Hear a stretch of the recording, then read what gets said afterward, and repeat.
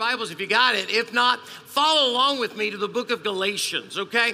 And as we turn to the book of Galatians, go ahead and get to chapter 6.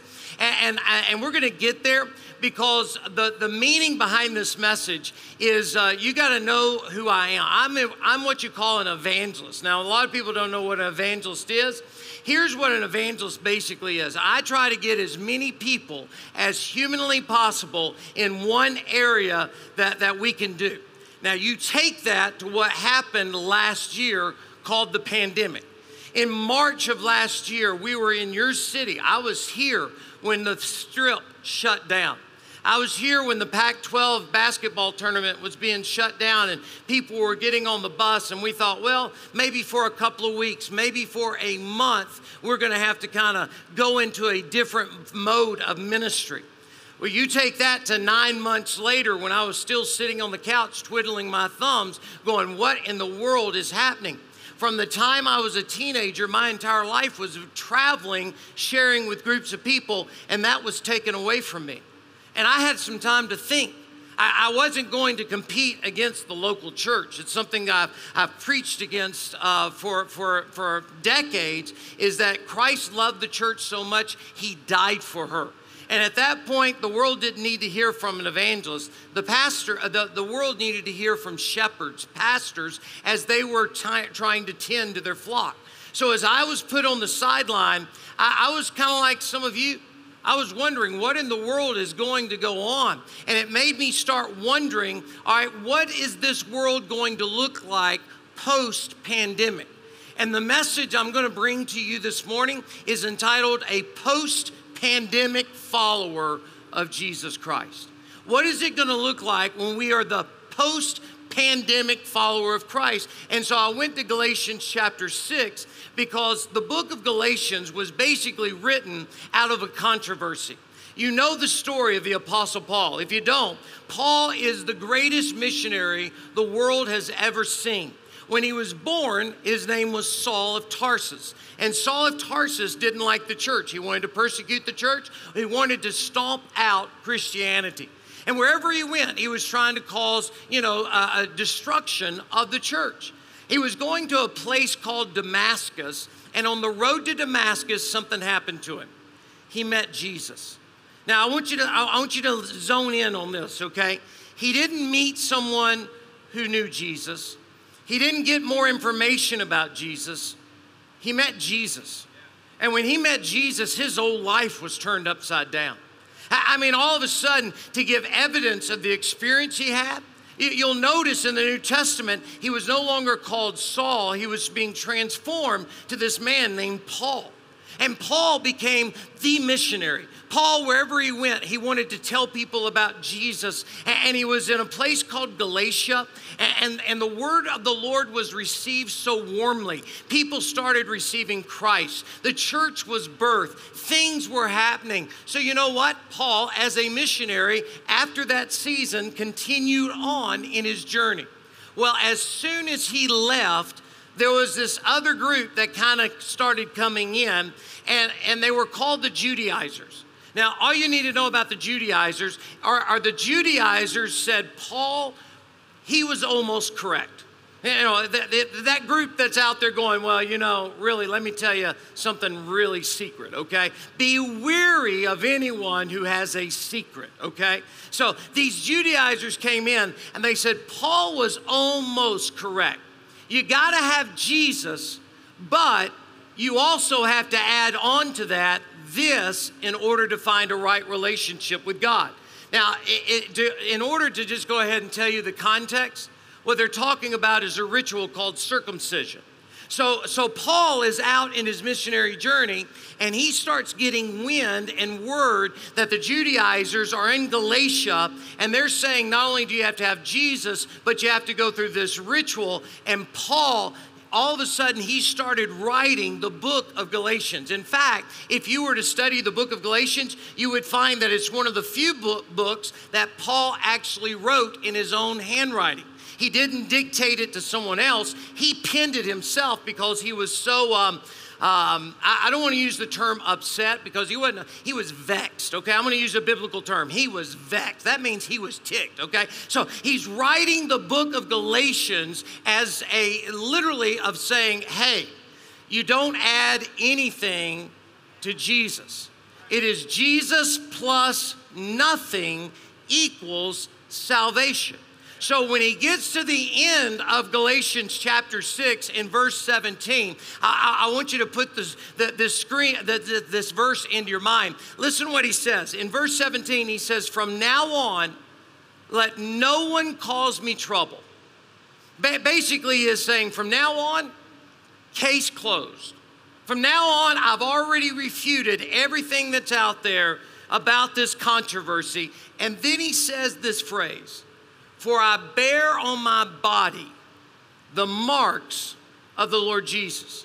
Now, I want you to look at that word marks, because in the original language, it is the word stigmata.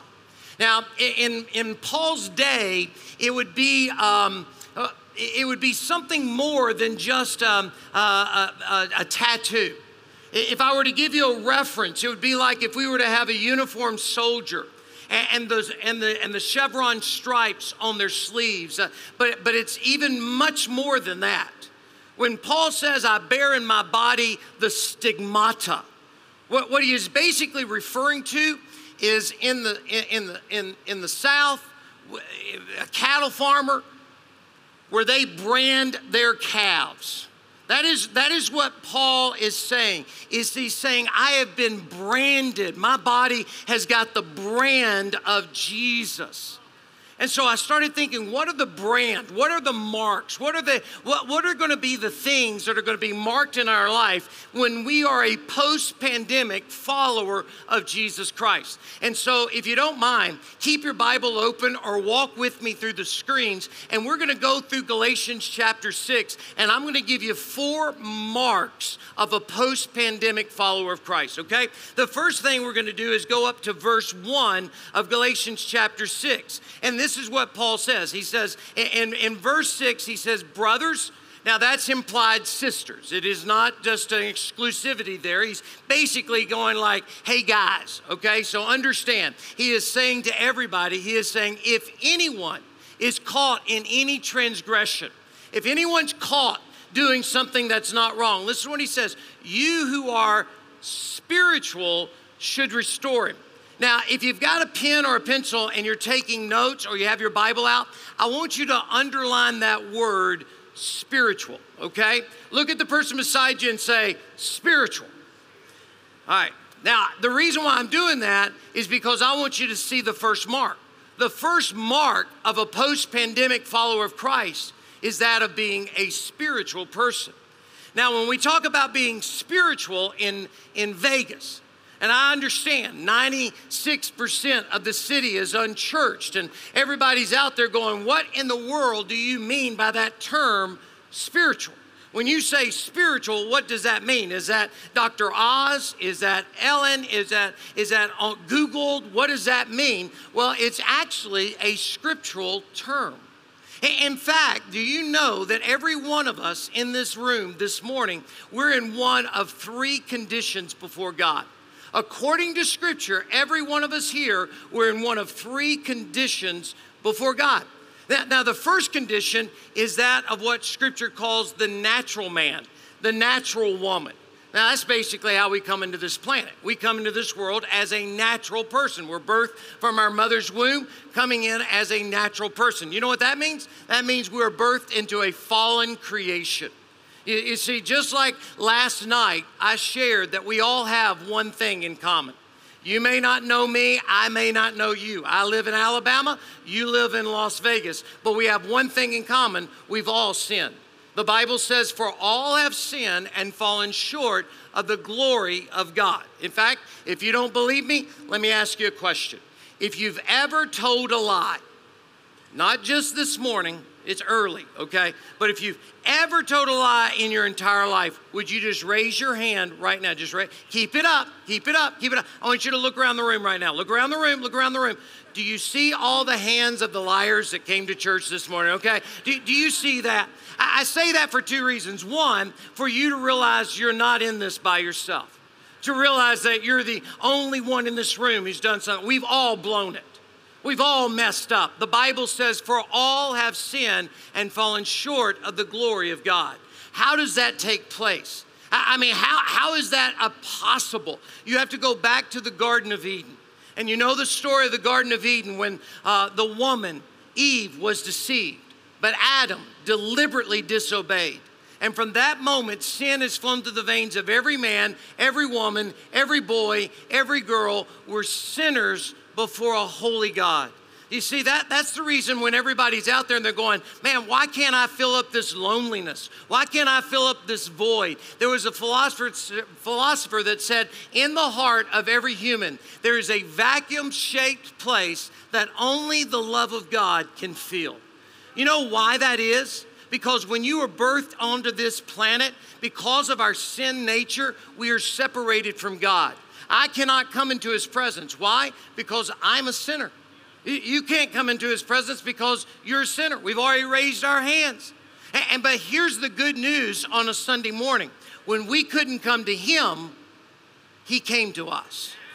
Jesus was birthed on this planet. And for 33 years, he walked among us. And he never once says, pay me. He doesn't even say, thank me. He says, follow me. Why? Because he knew his mission on this planet. He went to the cross for your sin and for my sin. And apart from Christ, the Bible says those who are birthed on this planet are in a natural condition. I'm not saying you're a bad person. I'm not saying you're an immoral person. I'm not even saying you're not trying to be a religious person. I'm saying according to Scripture, you're in a natural condition because you're apart from a living God.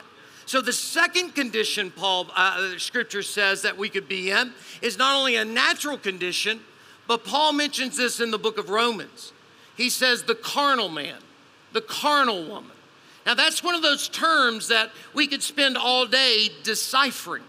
But let me just kind of put it to you like this. In America in 2021, you know, the carnal man, the carnal woman is the person who would say, I know Jesus, but then they live like they really don't. Jesus says it like this, with your lips, they praise me, but their hearts are far away. It's kind of like one of those, have you ever watched an international movie that's kind of been dubbed in English? To me, I'm too ADD. I can't even conceive that because the lips are moving and it's not synced up. I mean, the audio, here's this. The audio is not matching the video. To me, that's what I think of a carnal person. Their audio is not matching their video. So you got the natural condition, you got the carnal condition, and then I look in verse 1 of Galatians chapter 6, and I see Paul saying, you who are spiritual. The only other condition to be before God is spiritual. And I'll be honest with you, that scares some of us to death. Because if you looked at me and said, are you a spiritual person? I go, what are you talking about? So let's look at it through the lens of Scripture. Do you know who is the spiritual person? It's the man, the woman, the student who's here this morning, and you know Jesus personally. Now, you could be sitting there going, wait a minute, I'm not perfect. I got that. Can I go ahead and tell you? There's no one perfect. We've already decided that we've already done something wrong. But those of us who know Jesus, we're in a relationship with him. And here's the good news. When Jesus came into my life, you know what he does? He presents me pure and blameless before God the Father. I'm going to tell you something this morning. If you know Jesus, you are perfect in your Father's eyes. Nothing you can do to destroy that relationship. You can hinder the fellowship, but you cannot destroy that relationship. He loves you. He adores you. He loves us so much he'd rather die than to live without us. That's how much he loves us. So in that relationship, those of us who are spiritual are those of us in this room who know Jesus. We're on the road to perfection. We're not like we were yesterday. We're not like we're going to be tomorrow. But as he is growing inside of us, man, all of a sudden I am being molded into the image of Christ. Now I know you may be sitting here going, Scott, I hope I hadn't confused you. But if you're sitting here going, how do I know if I'm natural? How do I know if I'm carnal? How do I know if I want to be this spiritual person? Here's the question. Has Jesus changed your life? Because there is during the pandemic, I picked up on this proverb. It's a Russian, and I know we shouldn't talk about Russia too much right now, but they're probably listening to me right now. Hello. All right. But anyway, all right. So here's the deal.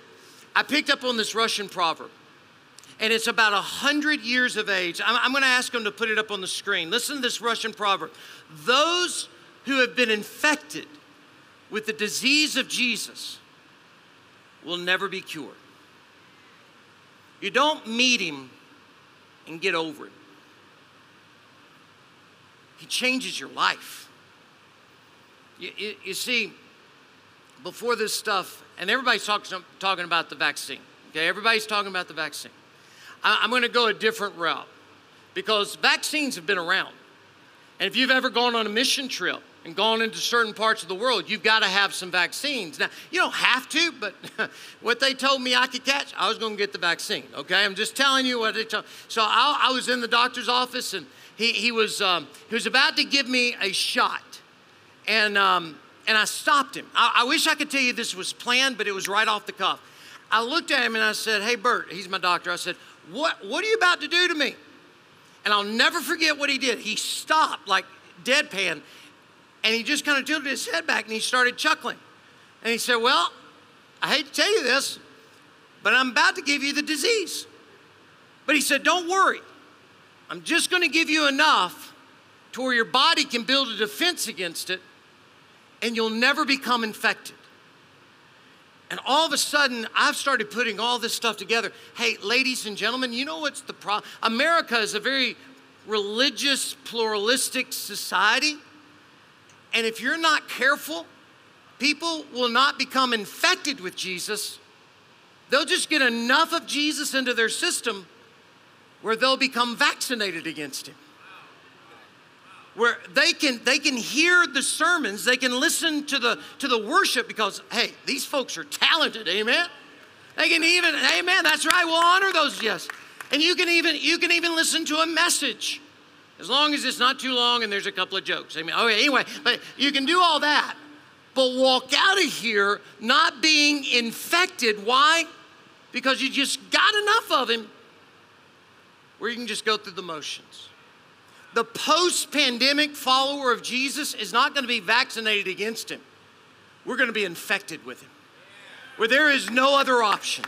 There is no other route. There is not, I'm going to try Jesus out and then try something else. Nope, once you find Jesus, I got news for you. You found it all, amen? So the first mark of being a post-pandemic follower is that of being spiritual. Don't ever be afraid of that word spiritual before. And I'm going to say something else to you just to kind of help you. Don't let them start hijacking biblical words for their terminology. Let's define the term for them. What is spiritual? Go to God's word. It is a follower of Jesus Christ, okay? So just like, you know what I had to do when I got up here? I had to walk up these steps. What I hope you'll see is Paul is laying out this case that as we're going to be a post-pandemic follower of Christ, there are going to be steps to this. The fundamental, foundational step is to know Jesus. That's the mark of spirituality, being spiritual. The second mark builds on this, and that's the mark of humility, okay? Now, when we talk about the mark of humility, it's right there as Paul is writing. Not only do you find verse 1, go down to verse 3. Listen to what Paul says here. He says, for if anyone thinks he is something when he is nothing, he deceives himself. So the first mark is being spiritual. The second mark is that of humility.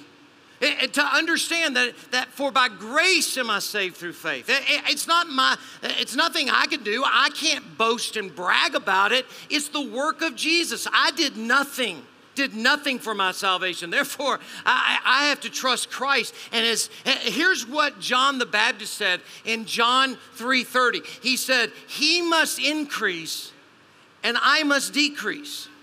And it's that word called pride. Can I just tell you something? Pride is one of those sins that God detests. In fact, maybe you've heard this. In the South, it's kind of all over our culture. There's a phrase that said, pride comes before a fall. You've heard it too? Okay. Now, you know where you get that? Right in the margin of your Bible, this verse, Proverbs 16:18. That's where it comes from. Let me tell you what the proverb says. A haughty spirit comes before a fall. A haughty spirit is different. A haughty, it's a form of arrogance or pride, but it's more of just like an unrealistic view of yourself, where you have to be brought back into reality. Now, I'll be straight up with you. We've all been there. Every one of us have had a haughty spirit. I'll be the first to raise my hand. So, man, a haughty spirit comes before a fall, where you need to be brought back into reality. There's a story about Muhammad Ali. Muhammad Ali, the greatest boxer to have ever lived. When after the Thrilla in Manila, it says that he got on the plane, he had the championship belt around his waist, and he was parading it around. The stewardess came up and said, sir, please take your seat, put your seatbelt on, we're about to take off. To which Muhammad Ali kind of quipped, Superman doesn't need a seatbelt. To which the stewardess replied, Superman doesn't need an airplane, okay? Sit down, put your seatbelt on, we're about to take off, okay? So that is one of those brought back into reality moments. You're not Superman because Superman doesn't need a plane. All of us have been there. Now, that's a haughty spirit. Here's what Scripture says. Pride comes before destruction. And I got news for you. There's two forms of pride. There's arrogance. Can I just tell you, arrogance is that where you see it walking into the room. We've all been there, okay, where we go, wow, there's not enough room for two of us in this room. All right, now arrogance is one of those that's easily condemned. We look at it quickly. But if you're a part of the church, if you're part of the body of Christ, can I tell you what I battle against? It's not the first form of pride, arrogance. It is the other form of pride that is just as deadly and sometimes so subtle you can't even see it coming. It's not arrogance. It's false humility. It is when we've gotten to the point where we could write the book, I'm humble and proud of it. You know what I'm saying? It's just when you got to the point where you can start looking at all the phrases of church and bring all the attention to yourself. Man, the one thing that I was praying against even last night with all those decisions, I don't want anyone to walk out of there and talk about Scott Dawson. And somebody was asking me, who are you looking forward to? Are you looking forward to Crowder? Are you looking forward to Lecrae? Are you looking forward to Evan Crowder? I'm looking forward to the invitation. I'm looking forward to when people come to meet Jesus. And when they walk out of there, I don't want them talking about an artist. I don't want them talking about a preacher. I want us talking about Jesus because he's the only one who can change your life. Now, I'm going to bring the illustration home. Have y'all may have not seen this. There's a movie out called Courageous. Have y'all ever seen Courageous? Now, I am in that movie. Now, I know you're probably sitting there going, well, that's a very proud way of saying it. Well, just follow along with me, okay? I wasn't supposed to be in the movie. I was just there doing a Bible study for the team. And when I was about to leave and go back to Birmingham after the Bible study, the executive producer kind of hollered out, hey, Scott, do you want to be in the movie? And I acted just like every one of you. I went, yes, sir, I do. A star is born, and all that kind of stuff. And so I knew it was going to be and it was the very critical moment. It was when all the police officers rushed in and they arrested the bad police officer. And they realized while they were taping it that a uniformed officer would never arrest another uniformed officer. So they had to have somebody fit in the suit to be the internal affairs. And I was the only one who could fit in the suit. True story. So I was invited to the premiere at Fox Theater in Atlanta. I'd never been treated so nice in my life. We had an entire roll of my guests, and I knew when it was coming. I was telling everybody, hey, here it comes. Here it comes. And if you've seen the movie, you don't see me at all. All you see is the back of my head. I'm serious. All you see is the back of my head. I had a friend, my friend's named Jordy. He was sitting down the road. He was bent, he was bent over, laughing uncontrollably at the most serious part of the movie. He looked down at me and he said, Scott, you're nothing but a glorified extra in this movie. You're not in this movie. And the Lord used that. Hey, can I tell you what I learned? You know what my biggest problem is in life? It's not y'all, it's not them, it's not that.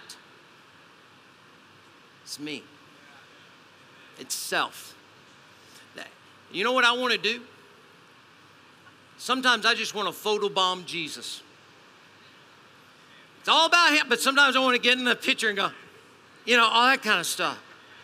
And I realize if we're going to be a post-pandemic follower of Christ, he's the leading man. And all I am in this thing called life is a glorified extra. He must increase. I must decrease. It's all about Jesus. You see, the first mark is going to be that of being spiritual. The second mark is going to be that of humility. Let me give you the third mark, and that's the mark of persistence. Now, when we talk about the mark of persistence, I'm going to jump up to Galatians chapter 6, verses 7, 8, and I want you to see verse 7 here because it is talking about the law of sowing and reaping. And listen to what Paul says. He says, do not be deceived. God is not mocked. Whatever one sows, that he shall also reap. Now, he goes on, if you were to look at the next verse, he says, let me just read it to you. I didn't give him this verse, guys. It's my fault. He says, for he who sows to the flesh will of the flesh reap corruption. But he who sows to the Spirit will of the Spirit reap everlasting life. He's talking about the law of sowing and reaping. And then he gets below that. And I guess this is the verse I'm going to launch out on. Verse 9. Verse 9 says, and let us not grow weary while doing good. For in due season, we shall reap. And then he uses this last phrase, if we do not lose heart. I don't know who this is for this morning. I don't know if the Lord just kind of built it in my own life. Maybe I need it after this past weekend. Don't give up. If there's one message I can give to you is don't give up. The post-pandemic follower of Christ is going to have that mark on our lives of being persistent. Paul says we shall reap if we do not lose heart. If there's anything we have walked through the last 14 months, it is the battle of losing the heart. It is the battle of just wanting to throw up our hands and saying, what's the use? Why should we do this? And if you're sitting here this morning going, Scott, you don't know what I've been through. You don't know what's happened to me. Let me just kind of give you an insight. Don't look at Scott. I want you to look at who's writing this passage. This is the Apostle Paul. And to be honest with you, if anyone wanted to give up, I think it would have to be the Apostle Paul. I mean, all he wanted to do was tell people about Jesus. All he wanted to do was advance the kingdom of God. Certainly, that should be received warmly. No. Everywhere he went, people were trying to stop him. They were saying, Paul, if you don't be quiet about the gospel, we're gonna beat you. And Paul says, okay, go ahead. You might as well just beat me. And they said, Paul, if you don't be quiet, we're gonna stone you. And I'm not talking about with rocks, okay? Anyway, and they said, Paul, if you don't be quiet, we're going to throw you in jail. And Paul says, if you do, throw me down there in Rome because there's a lot of prisoners down there and they need Jesus. And finally, somebody says, Paul, if you don't be quiet, we're going to kill you. And Paul says, would you? To live is Christ. To die is. To be absent from the body is to be present with. Paul says, you don't understand. I have now crossed this line. It is no longer about me. It is all about Jesus. And ladies and gentlemen, if we're going to be the post-pandemic followers of Jesus, it is time for our egos to be laid aside so the Logos, the word, can go out, because people are searching. People are hurting. People are wondering, where is their hope? Where is their purpose? Where can I find a community? Where can I discover purpose? Where can I make a difference? And it's not found in anything we can muster up. It's found in the power of Jesus Christ. The first mark is going to be the mark of spirituality, being spiritual. The second mark is going to be that of being humble. The third mark is going to be persistent. Don't give up. Don't give up on your marriage. Don't give up on your kids. Don't give up on your parents. Don't give up on your neighborhood. Don't give up on your city. Let's not give up on our country. Let's not give up on our world. Let's not lose heart, because we're going to reap. We will reap. The fourth mark. This is a point of personal privilege. I'm just going to go ahead and tell you, because it's my favorite verse of Scripture. It's Galatians 6:14. It's the mark of passion. If we're going to be the post-pandemic follower of Christ, in Galatians 6, chapter 6, verse 14, listen to what he says. He says, "But far be it from me to boast, except in the cross of our Lord Jesus Christ, by which the world has been crucified to me, and I to the world." Paul says, if I'll talk to you about a lot of things, but if I'm going to brag on something, I'm going to brag on Jesus. Now, I come from the state of Alabama. Okay, a lot of people in America doesn't even know Alabama's a state, okay? They just know we got one thing in Alabama. Y'all may know what it is. What is it? Roll Tide. War Eagle. I mean, some people play college football. In Alabama, we live college football. It dictates everything about us.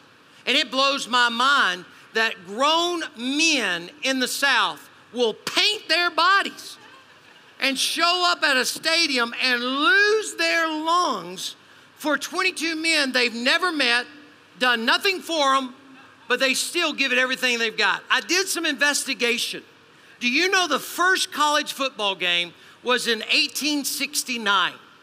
The two teams, Princeton versus Rutgers.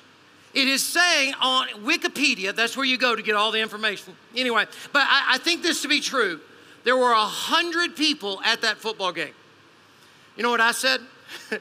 If they played last fall, they'd probably had the same crowd. But anyway, that's a different story. But in Alabama, we have 70,000 people that will show up for a spring game. That's practice.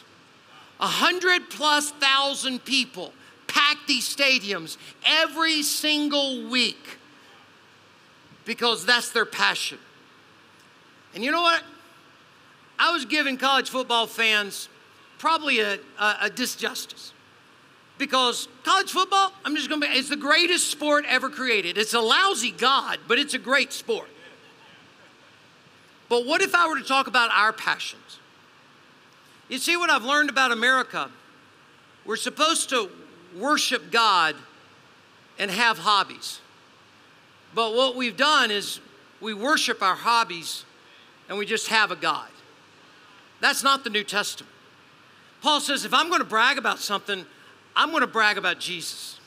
Everywhere I go, whatever I do, if everyone else can talk about all their stuff, why can't I talk about the one who's changed my life? Man, I'm telling you, that'll mess you up. When you go out of here and you start sharing Jesus, I pray you'll have people just fall at your feet and say, what must I do to be saved? But you're going to be called every name in the book.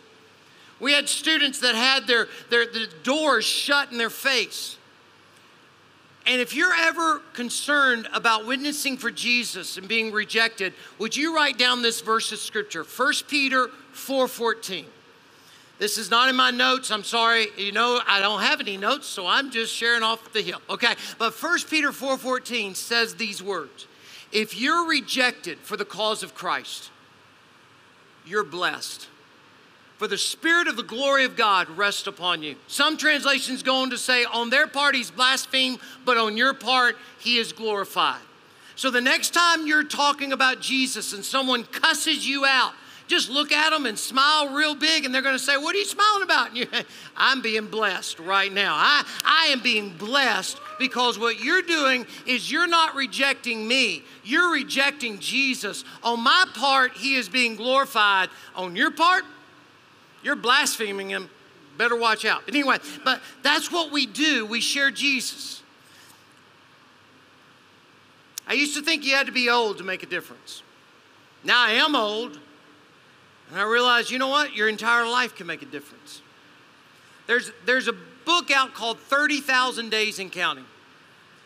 In this book, it's about a guy that was turning a certain age, and he realized he counted up how many days he'd been on this planet. Have you ever thought about that? How many days have you been on this planet? And there's stories, little stories about people who have made a difference. And there was one story that captivated me. There's a guy by the name of William Borden. And William Borden was a young man who was part of a very wealthy family in America. They were very wealthy. In fact, when he graduated high school, his parents gave him a trip around the world. My daughter graduated this past spring. We gave her a camera. But anyway, so this guy traveled around the world. It was on that traveling around the world that he met Jesus. And when he came back to where he lived, he went to Yale University. When he got to Yale University, he was a different guy. He'd been infected with Jesus. He started talking about Jesus. By the time he had graduated, over 1,000 students were involved in Bible study at Yale University. Wouldn't that be incredible to see that at UNLV or wherever you go, where 1,000 students are involved in Bible study because of one guy named William Borden? When he graduated, his parents said, hey, name whatever you want in the title. The salary is yours. Everything we have is yours. He said, nope, God's called me to be a missionary. He wanted to get the gospel into the Middle Eastern culture. So he went to Egypt. And while he was in Egypt learning the language, he developed a terminal illness. And he died. And I know some of you are sitting there going, that's not the story you want to end on. Well, follow along with me. He died right before his 24th birthday. They shipped all of his possessions home. His parents opened up the crate, and on top of the crate, there was his Bible. It was said that after he'd met Jesus, he was never to be separated from his Bible. Wherever people saw him, he always had his Bible. His parents opened it up, and on the inside front cover, there were 3 different life events. And he had 2 words to describe each event. The first event was when he met Jesus. He had outwritten beside it 2 words, no reserves. The second event was when he turned down the salary to go into missions. He had out beside it 2 words, no retreat. The third life event was when he was found to be terminally ill.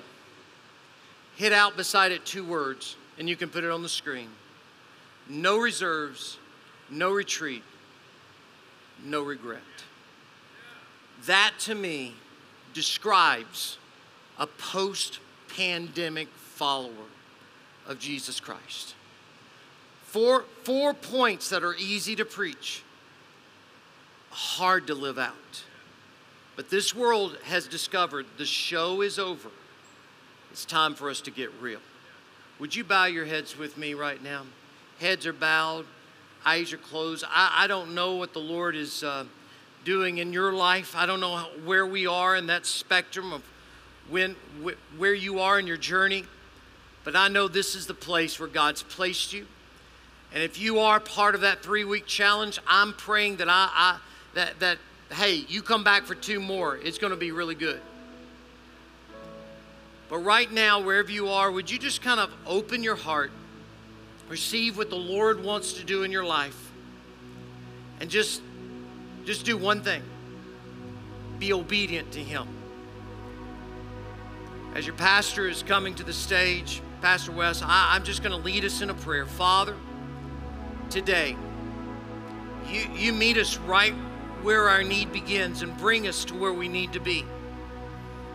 And I understand inside this room there are more concerns and situations than any human can ever comprehend, but you're aware of each one. So Father, I pray that you'll meet us where our need begins and bring us to where we need to be. I pray for the man, the woman here who's right now, they don't know you personally. Draw them to yourself. I pray for those of us who struggle with humility. I pray for those of us in this room that are struggling with the possibility of just wanting to cash in and give up. Lord, I pray for that person in this room that's talking about any and every other thing except for the one who changed their life. Wake us up, straighten us up. Lord, may we all stand up for your cause and for your kingdom. Again, we thank you for a pastor like Pastor Hayden. Bless him, refresh him, anoint him for this next season of ministry. And throughout everything, we're going to give you the praise, you the glory, and you the honor. Because quite frankly, you're the only one in this room who's worthy of it. And we pray our prayer in the name that is above every other name, Jesus Christ our Lord. Amen and amen. Pastor.